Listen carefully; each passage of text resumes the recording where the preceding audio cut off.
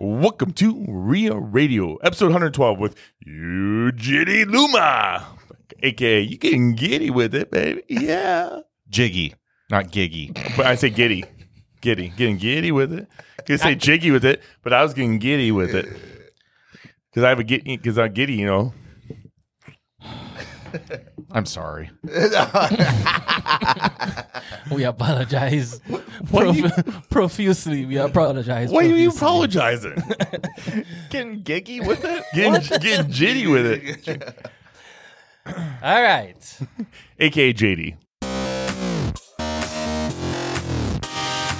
You're listening to Ria Radio, the nationally trusted name in real estate investing. We dig deep to discover investors' why in real estate. If you want to skip all the BS and get in investors' heads, you're in the right spot.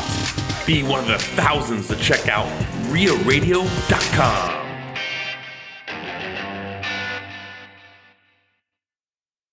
So without getting too deep into goals, have you guys made any plans for 2024? Have you guys thought about like things that you want to accomplish this year? Yes. Have you? You like how I return that serve? Well, he's actually much deeper than both of us, but yeah, he's got a vision board. I mean, he came in here with it all decked out and everything. He's ready. I broke down every company, broke down goals and things I got to get to those goals. But I mean, what's your big picture? Like, you probably want to finish your Branson project this year, right? Yeah, Branson project is the very top of the goal list. We are very close to getting the construction financing finally figured out for that, and hopefully we'll be to a point at the end of this year where we have a lot of headway into that project, and we're kind of past the halfway point, because, we've still got probably about, I'd say, 12 months of construction once we continue on after closing on the loan. But yeah, that's been a big matzo ball hanging out there for me. So I'm really anxious to get that figured out and nailed down. And then for the rest of 2024, I have I don't know if it's going to be the specific one, but there's a pretty big hotel conversion deal that we're looking at. And I think once we get the financing figured out for the Branson project, I think the next one we do is going to be pretty substantial, so that's going to probably occupy a lot of my mental space. Is this one that you guys posted on social media that you were walking through? Yeah, about a month ago. Yeah. I was going to ask you about that. And the rest of other goals, obviously I have some personal and fitness and family and that kind of thing, but without getting into all that, I think kind of the biggest one, I think we'd like to grow our available capital stack to about double this year with liquid lending. Mm-hmm. We've had pretty nice organic growth over the last 3 years, and I think our goal is going to be roughly about $30 million by the end of the year that we can have loaned out. That's huge. So we've got some really good tailwinds into that. Mixing up my proverbs here. What about Jen? Does she got some more house projects for you? Oh, they never end. So my daughter Olivia, who's 12. She decided the day before Christmas, evidently, that she's getting a new bedroom. She wants it all painted. She wants new furniture, new bedding, new, you name it, new everything. And she is due, because for my 15-year-old, when she was 12, we completely redid her bedroom. So that's next on my my honey-do list. So I just had to do that for my 6-year-old. Oh, you did? That was her Christmas present. Did you do the whole thing, paint, bedding, So all that? I just painted it last year, so I wasn't too worried about that. But yeah, it was a whole new bed set, dresser set, because it was still the baby, changing table dresser that we had. Yeah. That converts over, and then her bed was a converted crib. And so, she's like, no, I want something new. And I'm like, okay, but you're not going to get anything big for Christmas. She's like, that's cool. Now it's bled into the bathroom. Now she wants to redo her bathroom also. And I'm like, look, man, this isn't this old house here. We gotta pick and choose our battles here or whatever. She's dead set on that. She's already got color swatches picked out, coordinated trim and wall colors. And she has a specific vanity she has in mind. I'm just oh my God, I created a monster. So what are maybe your top 2 or 3 goals for 2024? I know you have a lot of business interests and all that, but anything top of mind where you're you know what, if I end the year and I accomplish these 3 things, I'll be a happy man. Yeah, so we launched right at the end of last year. We launched a company called ClearPath Property Solutions. I did that with a business partner, Tanner. And so our goal is to kind of go slow and steady. I want to make sure we're getting the right projects, not things that are going to bury us. And so our goal is to get 12 units. And in 2024. In 2024, Okay. we already got the first 4. So and we got 2 refinance out of another company into this name. So technically, we got 6 units into that business already this year in January. And sounds like you need to like 10x this then. If you've already got your half of your goal acconched in January 11th. Big rehabs. Yeah, you love those. Yeah, man. so fire units. It's going to be a minute, and then just I kind of took a step back from doing real estate sales, and that's definitely been my bread and butter as far as my pay goes. So I'm going to step back into that. My goal is not to do too much, but probably do about $10 million in real estate sales this year. That should be enough to keep things nice and flush, but also, where I can still say I'm an active agent. But I'd like to get to a point where I'm more or less trading that real estate with the other agents I work with. If you, so for people not in the like agent side of the business, in general, and I know it varies depending on your commission split and whatever arrangement you have with your brokerage, but like, when you hit what volume do you make? Like, let's say $100,000 for profit, for like your paycheck. Yeah, I mean, I'd have to break the numbers down, but you're really going to have to probably be in about the 15 million range. But it also depends on that high. Wow. It depends on the splits you're getting with your broker. Okay. If you're a rookie agent coming in, a lot of times you for your first 10, 15 transactions, a lot of those brokerages do a 50-50 split. Mm-hmm. So you only get 50% of the commissions until you're seasoned. And then nowadays there's brokerages that are giving you 100% commission, but you might have to pay a per transaction fee. Yeah. Or there's my brokerage, we do a 90-10 split.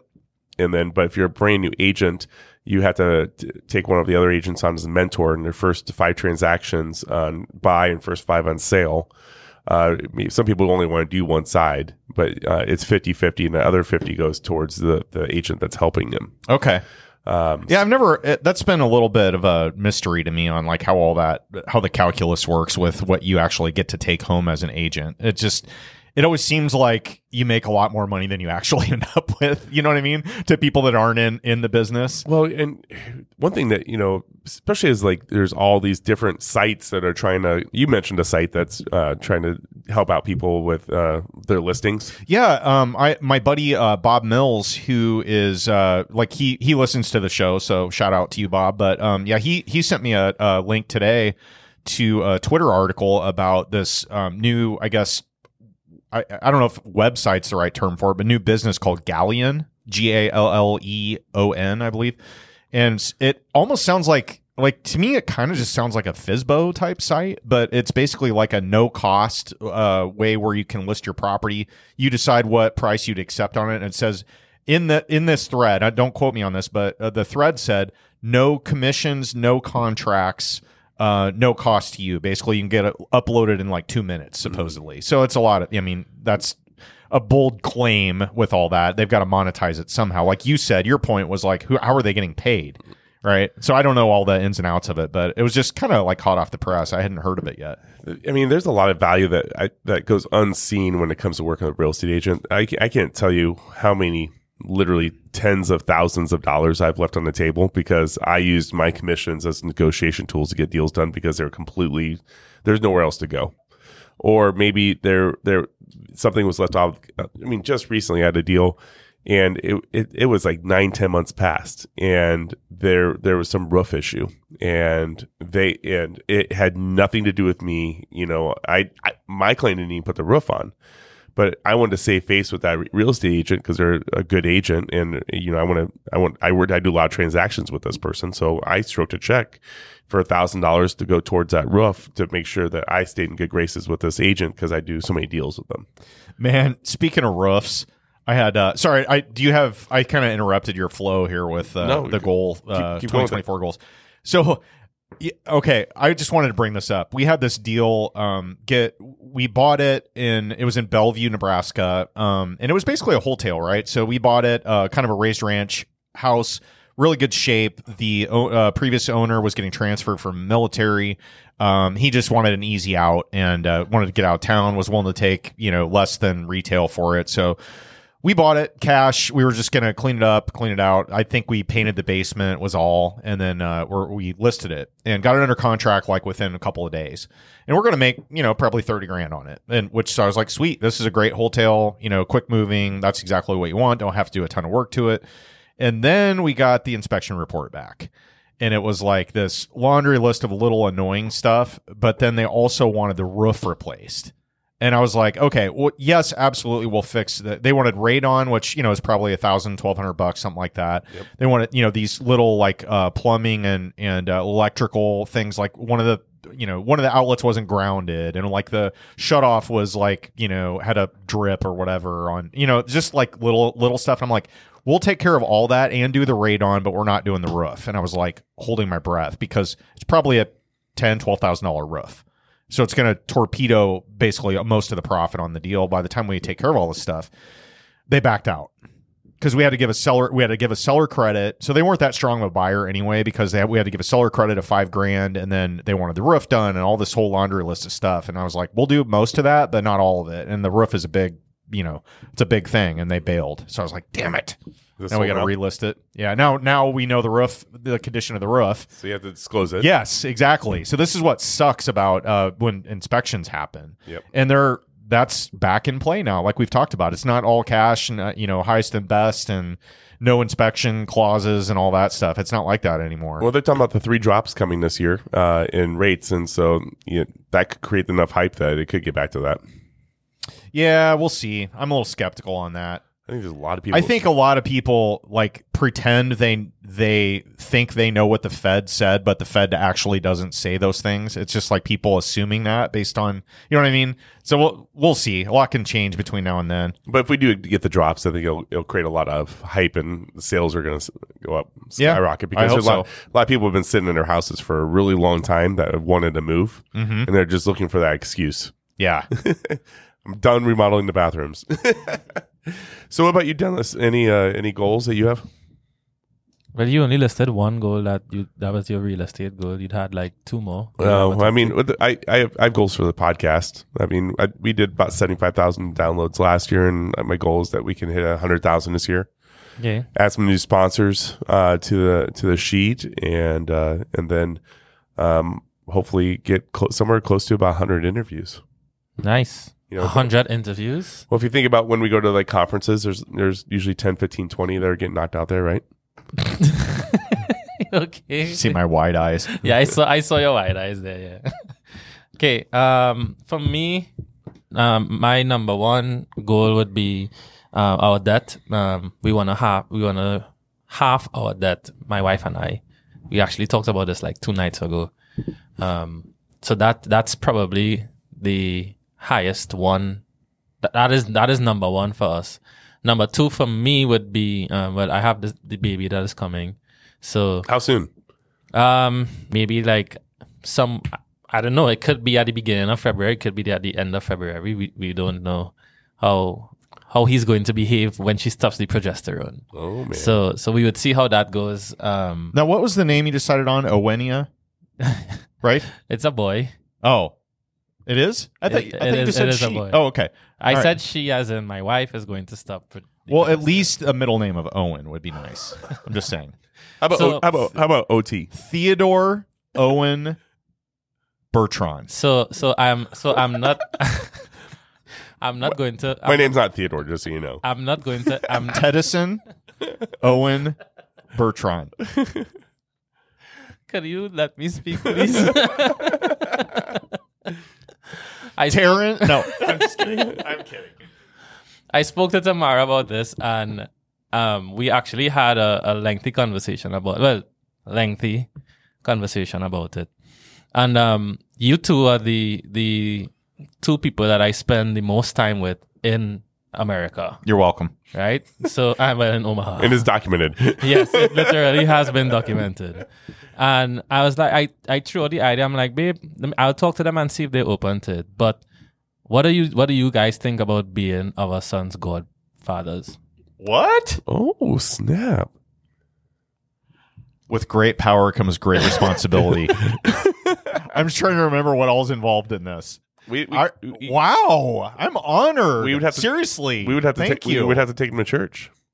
Well, the role in our culture, I don't know if it's true, but the role of a godparent is in the event that something happens to us, you guys would be responsible more or less for bringing him up and making sure that he's okay and that kind of stuff. Oh, that's really how we see it. My 2 dads. So, so that was a serious question. If it is you all, that's why. Wow, thanks, man. So if you all are up for it, then it would really do me. It would be very honorable for you guys to be. I would be honored. My son's godparent. I would be honored. Thanks, you, man. So that's how. Yes. Now if he dies sooner, then does that mean I would have to step in as the only person, right? Yes, he would be the only other one. Yeah, in that case, I'm in too. Okay, good. I kind of get the feeling that he's planning on killing me because he's brought this up a lot of times about me dying. No, it's just that you're naturally older than I am, and you naturally, and because of all the grays that you got and everything. I think it's clear who's living the harder life between the two of us. Yes, it is. Ted. Anyway. So that's good. Thank you for that. And then number 3 would be for DB Video. I'm actually working on a couple of projects. One is the time capsule project, but I just did something actually yesterday or day before. There's like a look of regret on your face when you said that. Who, me? Yeah, you're like cringing when you said No, I was thinking. That's my thinking face. Okay, you don't want to see my cringe face. But so that's something that's in the pipeline right now, working on. And as soon as I get it fixed, then I would talk about it. But definitely, that's something that I'm excited about this year. So if I could really ramp up the income on my media company side and not have to do my plan B, which is not the tablet that they take when they don't want to get pregnant. The plan B is the... My head was not going there. No, me either. Wow. But trucking, I think I was talking to you guys about falling into that if things go to shit with the media company. So that's what I'm focusing all my energy on. Those 2 things, and hopefully that works out great. So that's my goals. I know it's very vague. It's not very specific, but I'm trying not to get into numbers too much. So, no, it made sense to me. Well, I'm honored, man. Seriously, that's I mean, it's one of the most important things, like for people outside of the family that you could possibly ask of someone. So Thank you. I'm very honored. Thank you. Cool. Well, that is a very heartfelt intro into this. Let's wrap this baby up with a golden nugget. That's perfect. This week's Golden Nugget is brought to you by JM Real Estate Capital. Hi, it's Rob, JM Real Estate Capital. We're the money guys that you need to know for all your real estate investments. Talk to us. We can do what your local bank can't or won't do. 844 we close, or go online at jmrecapital.com. That's jmrecapital.com. JM Real Estate Capital, smart solutions for the real estate investor. Today's Golden Nugget. I want to throw this out there. I've been actually using this quite a bit lately, and I hope I haven't already brought this up as a Golden Nugget in a past episode. And if I have, we're going to radio edit this, and you'll never hear it anyway. Nope, we keep it in because it's good to remind people sometimes. So, Forewarn is an app that is available to a lot of... You're shaking your head like you've heard this before. No, that's good. Okay, Forewarn is a... it's an app, right, Ted? It is. So it's an app that's made available, at least in our neck of the woods here. I don't know if this is a national thing, if you're a part of the NAR. There's a lot of NAR. Different ones? Yeah, it's per area's decision to add it. When we had somebody, we had a real estate agent that was murdered here, they added it as a feature included in our membership. Dang. So Forewarn is really cool because really all you need is somebody's name and phone number, correct? That's right. And you actually don't need their name. You just need a phone number. Just a phone number so for basic. You can check somebody's criminal history. And any number. Even if it was like, if you type in my teen line phone number from high school, my name comes up. Did you have a teen line? Yeah. Wow. You got tired of the busy, or your mom got tired of the busy signal. Exactly. Dallas is like, what are you talking about? I really don't know what you're talking Okay, about. so forewarn, it's basically a way to do a background check, and it involves criminal history and financial history too, because bankruptcies and foreclosures pop up on that thing too. So if you're in any type of business, like, let's say you're a realtor and you have somebody brand new that you don't know at all wants to like use you as a buyer's agent, or maybe they want to list a house with you or something, and you got to be careful out there, right? So it makes sense to check the background of somebody that you're going to be spending time with or around, right? My mom's a real estate agent, and she does a ton of Zillow leads. Oh, yeah, she spends thousands of dollars on Zillow every month, and she does a forewarned background check on every single one. And there's been people that she has not gone and visited because of what she's seen on that. Yeah, it could say. I mean, without like overstating this, it could save your life. So don't skip that step. If you're a realtor and you have access to this, I mean, use it. Mm-hmm. Use it on people that you potentially partner with, potential customers that you have, potential, just use it. It's also really great for finding an old best friend. I had an old buddy of mine that I had his old phone number and typed it in there, found his number, and he's living in Arizona, reached out to him and reconnected. Oh, wow. So okay, kind of creepy. But anyway, that's today's Golden Nugget. Well, I'm excited to listen to this episode, so let's get into this. If you're listening to the first time or the 112th time, though, please leave us a review. Let us know what you think of JD. If you have questions for JD, ask him in these comments. I could have gone the other route and said just welcome to Radio. This is JD. Yeah. But what fun is just saying JD? What's his name? Why you asking that? So you GD. JD. So did you actually call yourself? Did you give yourself JD because people were struggling to call you UGD? Yeah, partly yes. Or was JD something that came up? It's just like when I came here, so people was fighting UGD, and then my family they call me JD. That's in French. JD, the last 4 words. Okay. My name, and then French, J is G. Ah, okay. In English, G is J. So that's why I just. So now, where's home for you? I heard you mention this in the kitchen there. Yeah, originally that's the green room, by the way. Originally from Haiti. The green room. That's not the kitchen. Oh, and it's the green room. Anyway, JD, when did you arrive stateside? So in 2006, that's when I came here. Okay, give us I don't really know a ton about you, so this is going to be really fun. What brought you here originally? Like, tell us the story. Like, how'd you arrive in the U.S. and what led you here and all that fun stuff? So when I came here for school, and I was in Florida for 4 years, and then all my family was here in Nebraska. Where were you studying in school anyway? So it's just PT, physical therapy assistant. Okay. Yeah. So all my family was here in Nebraska. I was in Florida. So and then I moved to 2011 here, and you're like, come back to Florida. Yeah, I've always been curious. Like, you find groups of people that are from certain places, and there tend to be more. If there's more that come over, I'm always like, how did you pick Nebraska? You have the whole United States. I mean, did you not have Google at all? Like to figure out where the best weather was? Yeah, but the only reason I have my brothers, my sisters, everybody that I knew, they all were in Omaha, Nebraska. So that's the only reason I come here in Omaha. What was the biggest culture shock for you when you first arrived here? Gosh, man, it was like everything was different. It just even the weather, even though Haiti is like 2 hours from Florida, from the state of Florida, but everything was different. And Haiti is just like the country. When you come to Florida, it's just like you come in the city. Everything is different. Big the road, the cars, everything. So it was a big difference. What month was it when you came here? I think it was probably. Was it wintertime? Summertime? No, it was probably summertime. Okay, and then when you first saw what a Nebraska winter was like, what was that like for you? I'm curious. Oh my goodness! Yeah, that was the first time I've seen snow too, but it was bad. unbelievable.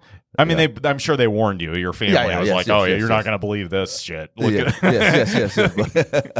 But yeah, it was unbelievable. It was bad. How could it? Yeah. And then with the cold, I never been cold because in Haiti, it's always like summertime in Haiti. So when in Omaha, it was like cold. It was a big difference. Yeah, it was. Interesting. Now, what's the population of Haiti offhand? You know, ballpark what it is? I said probably 10 million. 10 million. 15 million, yeah. What was it like growing up there? So the whole time, it just, I live in a small city he calls, Port-au-Prince. I thought a lot of people might know Port-au-Prince. Yeah, so that's where I used to live at and then go to school there. And then it was just a lot of people on the streets selling stuff. It just, yeah. But growing up, I had a great life too because my dad was a doctor in Haiti, and then he was a mayor wherever the city that we were living in. So awesome. Yeah. So growing up, you just never have any problems. So I had a great life when I was in Haiti. Yeah. And then when you arrived in the U.S., you had you were going to go to school for physical therapy. You're not a physical therapist now. I don't think anyway. I've had a knee that's been bothering me, so I was going to ask you about that. No, because with that when I came here, just because I just got out of high school from when I came here. So when I come here, because I didn't speak English, so I have to learn English. Like none. So Zero. 2006, you arrive here and you're like, what, you speak French? I speak Creole and French. Creole and French. Okay. Yeah. So came here, no English, zero. So I have to go to school to try to learn English. Wow. So I spent probably the first 4 years in Florida to learn English. Interesting. So did you like learn like the slang English? Did you have like Dave Chappelle as kind of your secondary mentor and learning the language? No, that'd be hilarious. Actually, I kind of went to school. I went to school to kind of learn English. ESL they call it. I believe they went go to ESL 1, 2, 3, whatever that. Yeah. So I went and learned that, and then it just went when I'm done, and then after the 4 years, and then I moved from Florida to come here. So I have to take a bunch of other classes again. So, and then I think in 2015, I was in that program, the PTA program. So I got kicked out of the program because once you're in that program, if you don't pass a class, you get kicked out and then to kind of start over. What was the class you didn't pass? So now I don't think I remember the class, but just the class. But sometimes with physical therapy, it's just like you have to know all the bones in your body, and then you have to go in front of the teacher to kind of show him how to do a range of motion. Even on your finger, you should have range of motion on your finger, on your elbow, everywhere, and your bone and your knees. It just when I went to go follow the teacher to kind of show him what to do and stuff like that, and then they didn't think I did a great job, so they didn't pass me the class. Was your English about like it is now then, or was it way worse? Probably worse. Well, I think you're a lot easier to understand than Denless. So yeah. So yeah. I don't have a comeback for that. Like I literally just had to stay still. Denless is like, wow. English is my first language. English actually is my first language. Yeah, I know it is. Yeah. Dick. Okay, so 2006, and you went through PT school. No, I went to PT school 2016. 2016. Okay, I totally whiffed on that one. I came into the U.S. in 2006. Got it. Yeah, okay. Yeah. So you're here for a bit, went into PT school, and then you figured out that you didn't want to look at old people's knees all day? Is that what happened? But they kicked me out. That was the thing. So that's why now, because at that time, I was married in 2016, married, and then my first kid, and then because the whole time I was working from 2012, I was working as a CNA, certified nursing assistant. Okay. So I was working the whole time. So I was thinking getting into PTA school, that was going to put me a little bit on the ladder, making a little bit more money. So that's why I went to school then, and then I got kicked out of the school. So that's crush everything, thinking I was going to make way more money. So now I have to start at zero to figure something out. So what was next? Next is just I fall into real estate. Oh, right off the bat. Okay, right off the bat, because Yep. now I'm out of school. I don't know what to do now. I have to do something, and I'm gonna have kids.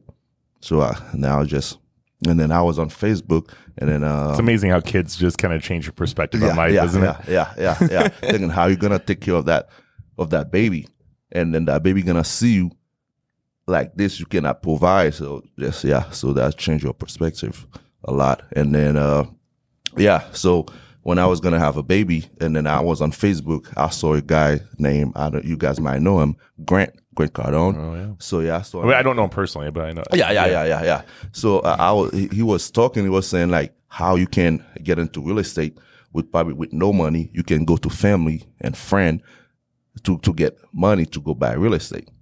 So that's why I'm like, oh shoot, I think I can. Let me try to do that. But the whole time, but I spent the whole in 2016, and I spent the whole 2017 kind of learning, kind of understand, follow Grant, and then follow some other guys to kind of understand the real estate game. So you caught some content that Grant Cardone put out about how you could creatively get into real estate without maybe using all of your own money. So creative finance, you started studying it now. This has been, so we're at what, 6 years from the time that you started really getting serious about real estate. Right. What did you do at the time that really helped you like catch fire? And we're going to get into your story. We're going to obviously find out more about your real estate portfolio and all the stuff that you have done and all that. But what was there a tipping point where you're like, oh, I can actually do this, and or a point where you felt comfortable enough to actually go out and take action?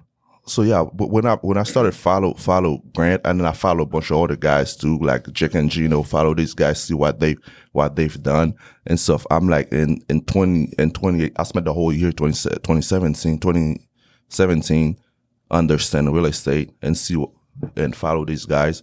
And in 2018, I'm like, I think I can do this thing. You know, it's just, that's when I think I can do it. And then that's when I started taking action, looking for deals. Even though I didn't have no money, I was still looking for deals, looking for distressed properties. So, and then, in 2018, that's when I find my first deal. What was your first deal? My first deal was, a 28 units, and, it's a 28 unit, and then the seller had 2 unit that he turned into offices. Okay. And is that in Omaha? Yeah, in Omaha. So everybody starts off with 28 units on their first deal. Yeah. Seems pretty No, normal. but it's just a 28 unit, and then they have 2 units. It used to be a unit, but they turned it into offices. And then what I did, when I took it over, those offices, I turned them back to apartments. So now it's at 30 units. Where's that at? So that's in Sorensen. Torrington. Okay. Yeah. So you listen to Grant Cardone, who is famous for basically saying, don't bother with single family homes. Uh-huh. Is that why you started out with a 30 unit? I mean, this is insane. People don't do this. That's right. That's the main reason. Don't start with single family. Even till this day, I got a few single family, but I buy them in the package. That's the main reason I never buy a single family deal. Okay, I'm really, really fascinated with this. So, how did you put this deal together? How did you get the money for it? How did you find it? How did you even know you had a good deal? Give us the deets. But so when you follow this guy, when you have a good deal. So by then, I think I bought it for $30,000 a door, because I think that it should probably even less than $30,000 a door, because I bought the whole 28 unit with that 2 offices for $500,000. Oh my God! But, this was in 2017, 2018. 2018. Yeah, okay. yeah. It wasn't a good deal time either. So it's just the seller. He was a pastor, so he was trying to get away of it. Yeah. So he wasn't making no money. You definitely blessed your life. So, but after this, I quit my job too once I get it. Wow. Okay, so you bought it for $500,000. You had 30 units, but 2 of them were not up and running yet. What was the condition of the property? Like, what was your life like after you actually closed on this thing? So my life changed tremendously. So, but when I took it, but let me give how I get the money too. So please. So but it got it under contract for $500,000, and I go to a couple banks. Try to say, hey, here's a deal that I have, so I'm trying to buy this deal. The bank look at me and say, hey, you don't have no money at the bank, you don't have anything, we cannot finance this deal for you. So now I'm like, go to the seller, I cannot get no loan. And then the seller is the one that come to me and say, we can finance it to you. Seller finance. That's how I find out about seller finance.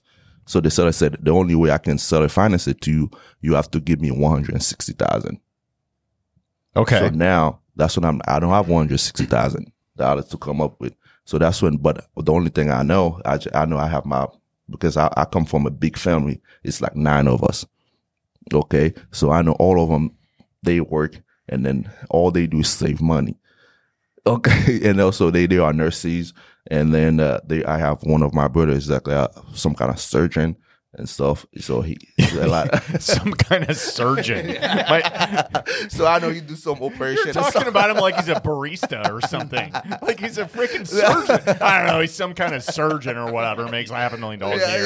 Not a big deal. Yeah, he makes some good money. And the fact that you're a CNA, you should definitely know what type of surgeon he is. Good point.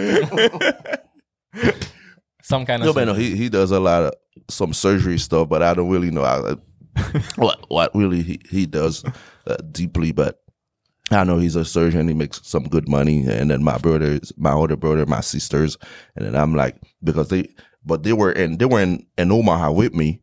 Everybody moved to Texas. I'm the only one here in Omaha. So you come here and then they leave you. Hey, good to see you, man. Welcome, finally. Yep. By the way, We peace leave out. it. We're moving to Austin. That's what it is. So everybody, They wanted warmer weather. yep, they all wanted. Yeah. They didn't like that. Yeah. So everybody moved at that time. Everybody was in Texas, and then I have the deal under contract. And then prior to this deal, I already had a previous deal under contract, which fell off because I couldn't find the money. Because it's just the pride in me. I didn't want to go back to family, to go get the money. It's go back to ask people, ask family, just my brothers and sisters, hey, I need some money to do this, to that. Because prior to that, I was doing some bad thing, they didn't believe in me and stuff like that. So I was trying to go to the bars every weekend, hang out, even still I was working, I was wasting my money on this type of stuff. Nope. My brothers and sisters, they go to college, do things the right way. Me, I was kind of the bad. You were the black swan in the family. There you go. That's what it is. When you borrowed the money from your family to do this first deal, did you create like a partnership deal with everybody, or did you just promise to pay? Yeah. I created a partnership. And now is everybody still a partner? In all our deal, they all partners. So we don't have anybody from the outside. So the whole portfolio is just my brothers and sisters. Nice. That's awesome. I love that. I mean, I really love that. Yeah. You have a 9-person syndication team that is everyone that's in your family. Basically, you go to Thanksgiving, there's your syndication team. That's correct. Did you break out the percentages based on what they put in, or that's correct. everybody's equal? That's correct. Okay. Based on whatever they put in, I have, because when I to find the 160, I got some people giving me 40, some people give me 20, some people give me 10, to come up with the whole 160. Interesting. So has there been any arguments or any conflicts? A lot, man. Like, how do you get past that? Because it's family, and that's a whole different thing. It's different. But it's family. We always stick together. We just probably fight today, and then my brother called me the next day. Hey, what you think about this deal? You see that 60 unit? You see that 60? Yeah. There you go. Yeah, So, but do you make all the decisions? I make all the decisions. And then, but do you have to pass it by certain family members or not? No. I just make but they're still working. Still this day, they're still working, doing the whole thing and everything. I'm just doing everything here. So it's just I make all the decisions. It just comes. It just I did this, I did that, and then it just and then every month, and then everybody get their own percentage and all the property that we have on the cash flow. I'm thinking of kind of over the years when I have tried different things that didn't pan out. Where I was a financial planner, so I had my life insurance or my license to sell life insurance and other type of insurance products. And then I had all these ideas always, right? I was like, I'm going to do this, I'm going to do this. And now that I'm a parent, I understand what the perception of that is. You want your kid to go out and succeed and try different things and fail and learn things from it, and then eventually leverage that into being successful in something. But yeah, you have relationship capital that is finite. Yeah. And if you burn that on too many things that don't work out, people that you keep asking are going to be like, is this a thing? Like, are you just going to keep asking me if I'm going to want to do Amway and real estate and like Amway, really? But yeah, and, you know what I mean? Or insurance or investments or whatever. Like, you know what I mean? Like, yeah, I hear you. But the great thing about this, because I never go back and ask for money. But that's the great thing, because that's why they kind of like it, because once I get the deal, because usually the property that I'm buying, I use a BRRRR, buy, renovate, rent, we finance, and we feed. So that initial investment's the only investment your family's put in? Now they have more capital, so now we're trying to go bigger. So I know you've reinvested the money back in that they created, but the initial investment into the syndication, the family syndication, is the only money your family's put into this point. Keep rolling, and you've been able to take the 160 grand and keep on rolling it to what you have now. That's why they love me. Okay, well, thanks for coming. I guess that's our podcast. That's great. I mean, that's ultimately our goals. But, we always talk about that. A lot of times we don't pull money out of our own portfolios. We keep on reinvesting it back in. I've had to pull money out of my portfolio for the first time this year, and it's like, it's a dagger to the heart, because that's not how you grow. Yeah. But I love the fact you're able to take that initial seed money and you've been able to keep it rolling to get to where you're at now. That's awesome. Yeah, but sometime too, when we're gonna roll the money to a different, because we've done that several times. It's like 5 times. Because on the first deal, we probably profited around $1 million on the first deal. So we roll it to another. Wait. You profited $1 million on the first deal? Well, yeah, close to that, yeah. Holy moly. So it prays for 1.5? Yeah, your prays for, yeah. Yeah, the first deal. But when you buy the 30 unit prays for 1.5 million. I just did some math here. So the seller that was carrying this note for you, the pastor, wanted you to put 32% down with the 160,000, right? Yeah. I mean, that's like pretty good deal for him. Yeah. Right? Yeah. He's got 160K. But then he gave me the lawyer to make the promissory note and everything. If something wrong happened, he can go back and grab the property back from him. Yeah. So you had a hefty down payment, but you didn't have any banking relationships in place where you can make it work otherwise. He said, I'll sell or carry this, but you're going to have to come to the table with a pretty substantial down payment compared to the sale price of $500K. Correct. So you brought in more than 30% down. Right.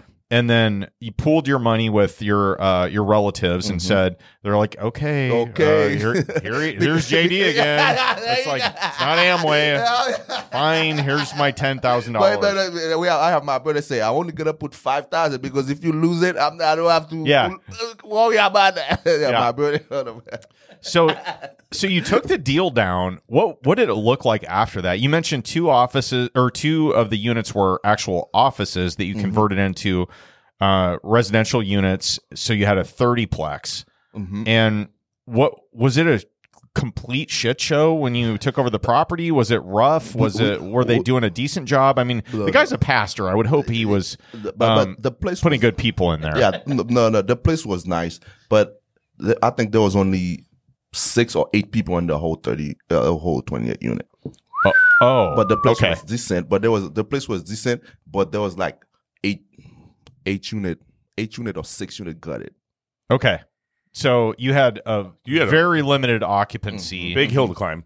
You had a lot of heavy lifting ahead of you for rehabbing units, getting them occupied, figuring out property management. Yeah, that's right. This is great. A great story. Yeah. So you pretty much you're like, let me take the hardest thing to do in all of real estate, and I'll just do that as my first deal. Yeah, pretty much. So, and that's syndicating from family members, no less.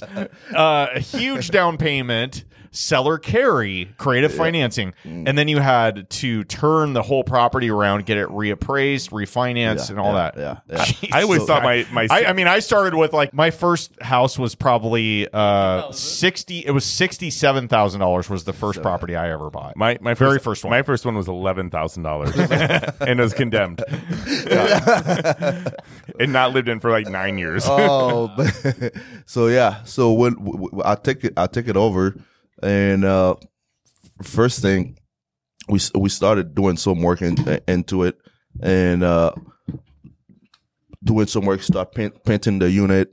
Start probably advertise it, put it online, because they were not doing that. Because when we come in, there was like probably 3 or 4 units that was already kind of done, ready to move people in. So I kind of probably the first 2 weeks put it online. Those 4 units were already listed. So he was making the second one that while I took it over, I was probably making probably $8,000.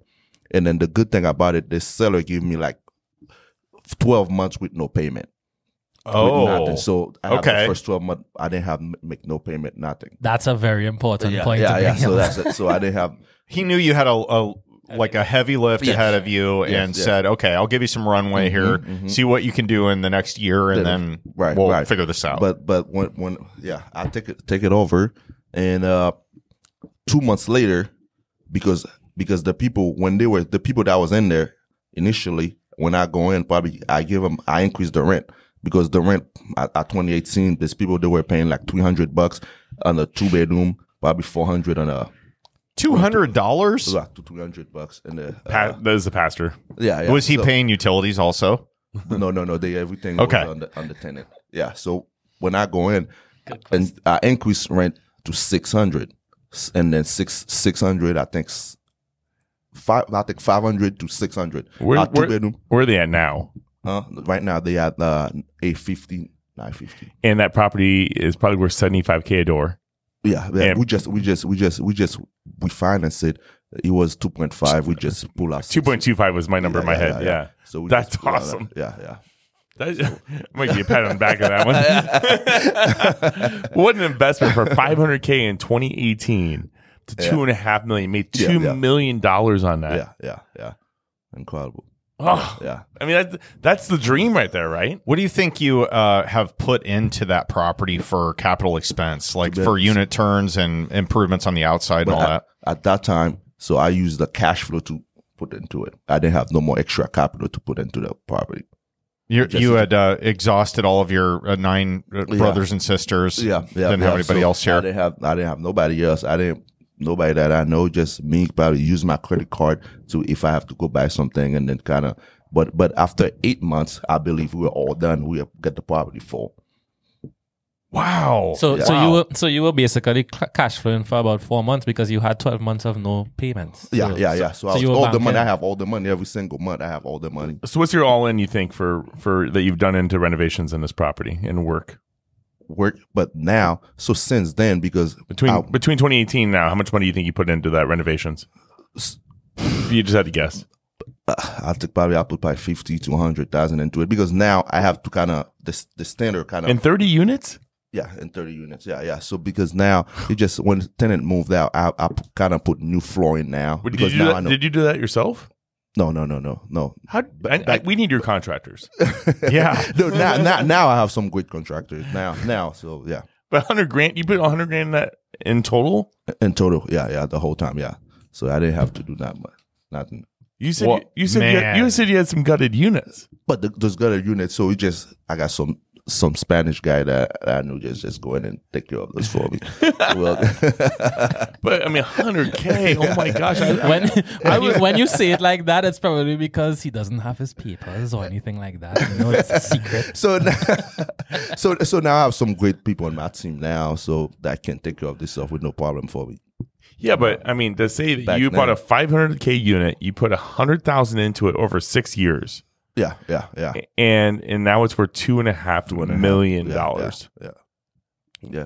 I need to. Well, I need to you only reevaluate my life. You only 5x. You only 5x, not 10x. So I don't know if Grant Cardone would officially be proud of you yet, but Right. I think you're on a great trajectory here with your first deal. I bet. Jeez. I bet if you go to a 10x conference, it's 10x from this point on. Yeah. but and then at the same time too, when I get our refinance, go back to the bank. Now the bank agreed when I showed the bank the work. Here's where we came from. Here's where we at now. And then the bank agreed now to give me a loan. Probably in 2019, January 2019, I got a loan from the bank. Now that you have a track record, Right. Okay, let's real world this. You're borrowing money from friends and family. Mm-hmm. You scrape together enough to take down a deal.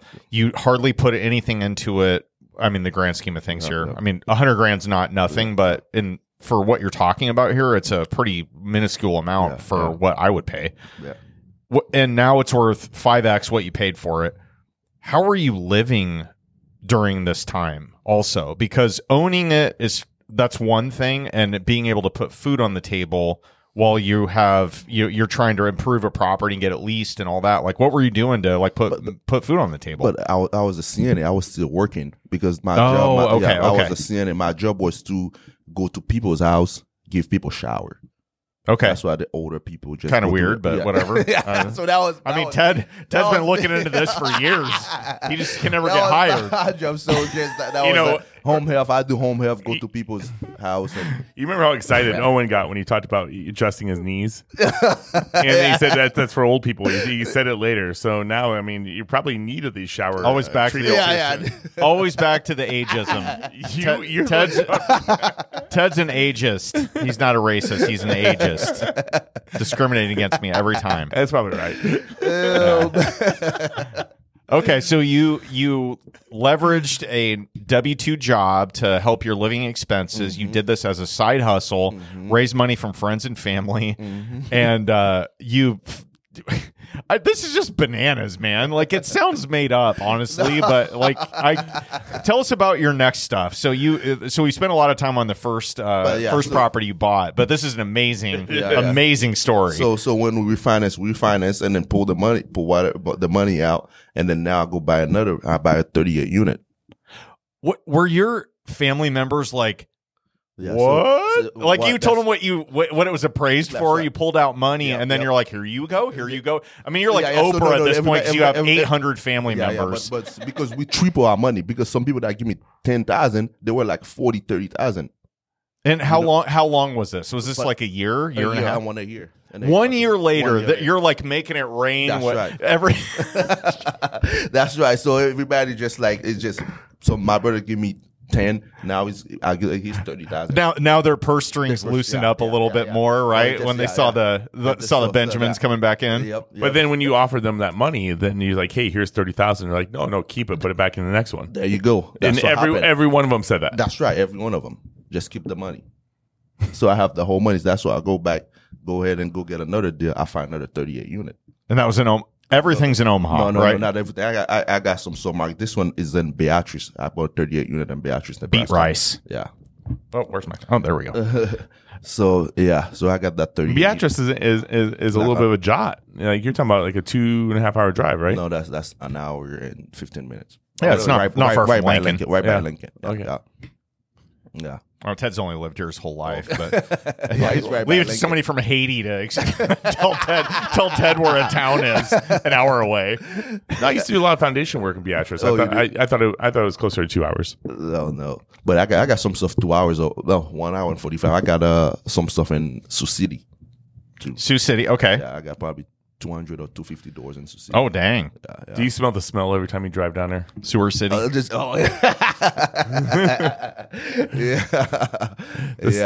It is there. Every time you drive in. It is there.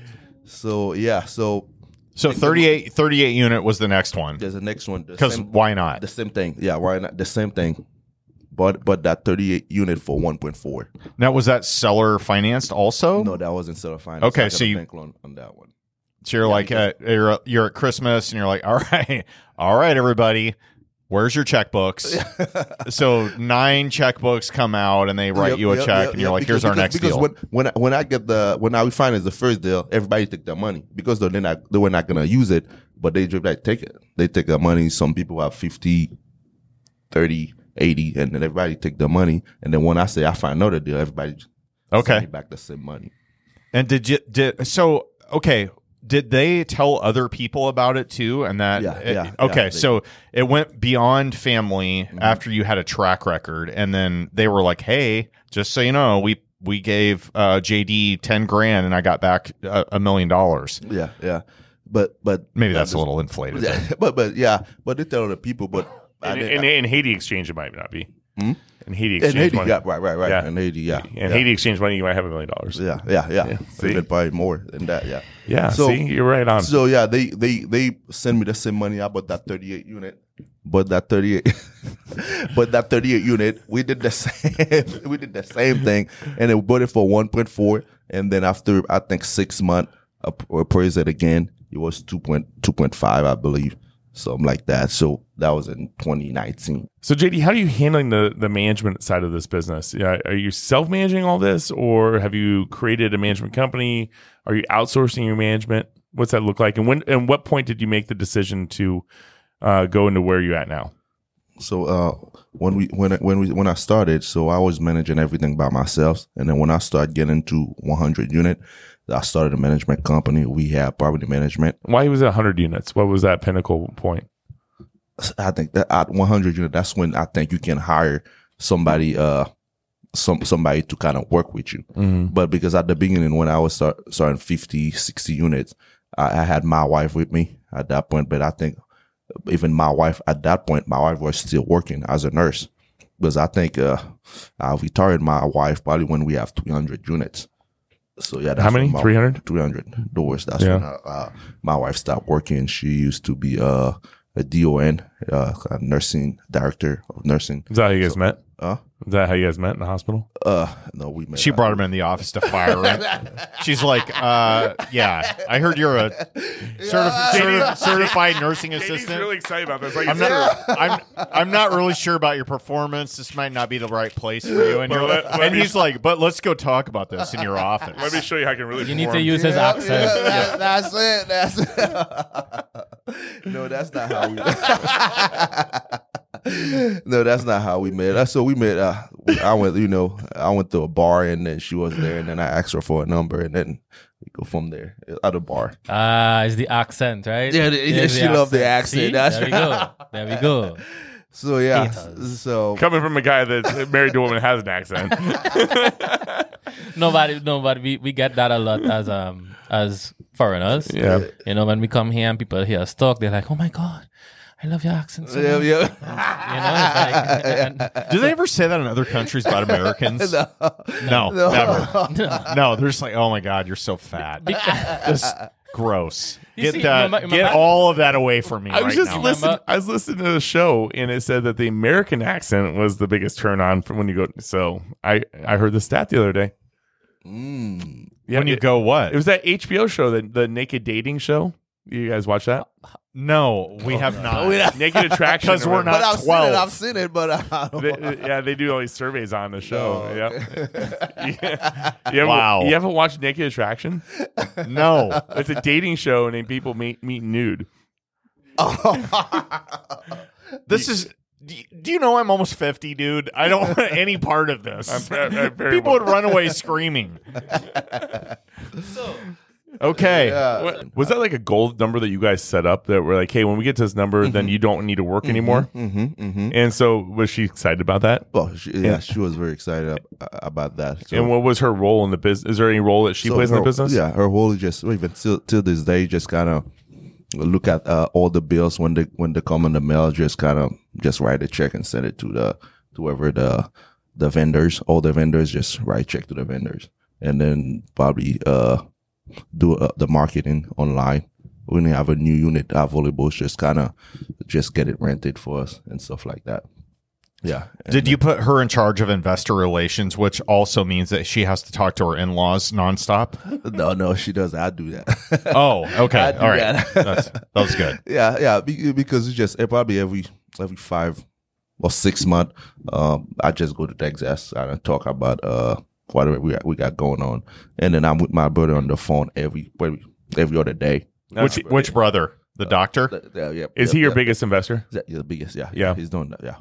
Some type of surgeon or whatever. Yeah. So he's doing that. He always have some capital to deploy. Okay, so how much is your portfolio valued at right now? Well, last time I checked was probably around 52. 52 million? Oh, yeah. So you turned $160,000 into a $52 million portfolio. Correct. Yeah. And what have you turned your brother's investment in from beginning to end? If you had to guess, I know it's not exact numbers. I say my brother, because he's the one that invests the most out of probably, he's probably about 15 million, 10, 15 And he million. put in how much originally? Originally, the start probably he put 40,000. You should have some amazing Christmas gifts. That is amazing. Yeah. Holy moly. What Yeah. you've changed the trajectory of your family's life, even though they were already successful. Yes. Because all my family, when we were growing up, they all, we just love to save. We don't know how to multiply. So we just save. And then now I just come in and then kind of show them how to multiply. And then your mom gets on. She's like, I know how to multiply. She has, you have 9 brothers, 10 kids. Yeah. Clearly, you guys know how to multiply. Yeah. So just purchased my mom, but we just closed on a new home for my mom last week. So yeah. So Did you guys buy a house for her? We bought a house for her. In Omaha or Texas? No, in Texas. Yeah. The smart ones live there. You're back here slanging apartments. Yeah. That's a feel good story right there. Yeah, very good. Yeah. She's very happy about that one. Yeah.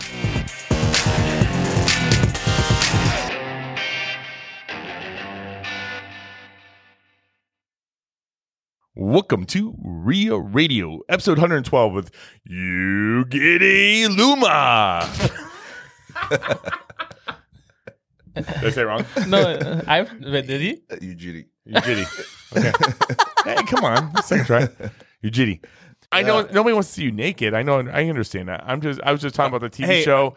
Dennis, this is the part where you show Ted in this freaking sweater that he has on right now. Oh, yeah. Okay. And he just said nobody wants to see you naked to me, and look at Ted. Just saying. Sorry, Jessica. Jessica loves seeing me naked. Does she? There's going to be a lot of outtakes on this. But not as much as I love seeing her naked. Okay, Dennis, if you haven't been paying attention while you're editing, this is the part where you get your fingers out and start tapping buttons to cut that shit out. Joke. So yeah, when I think I mean, you were warned, right? You knew what you were getting into. I knew what I was getting into. Agreeing to this podcast. It's no holds barred, man.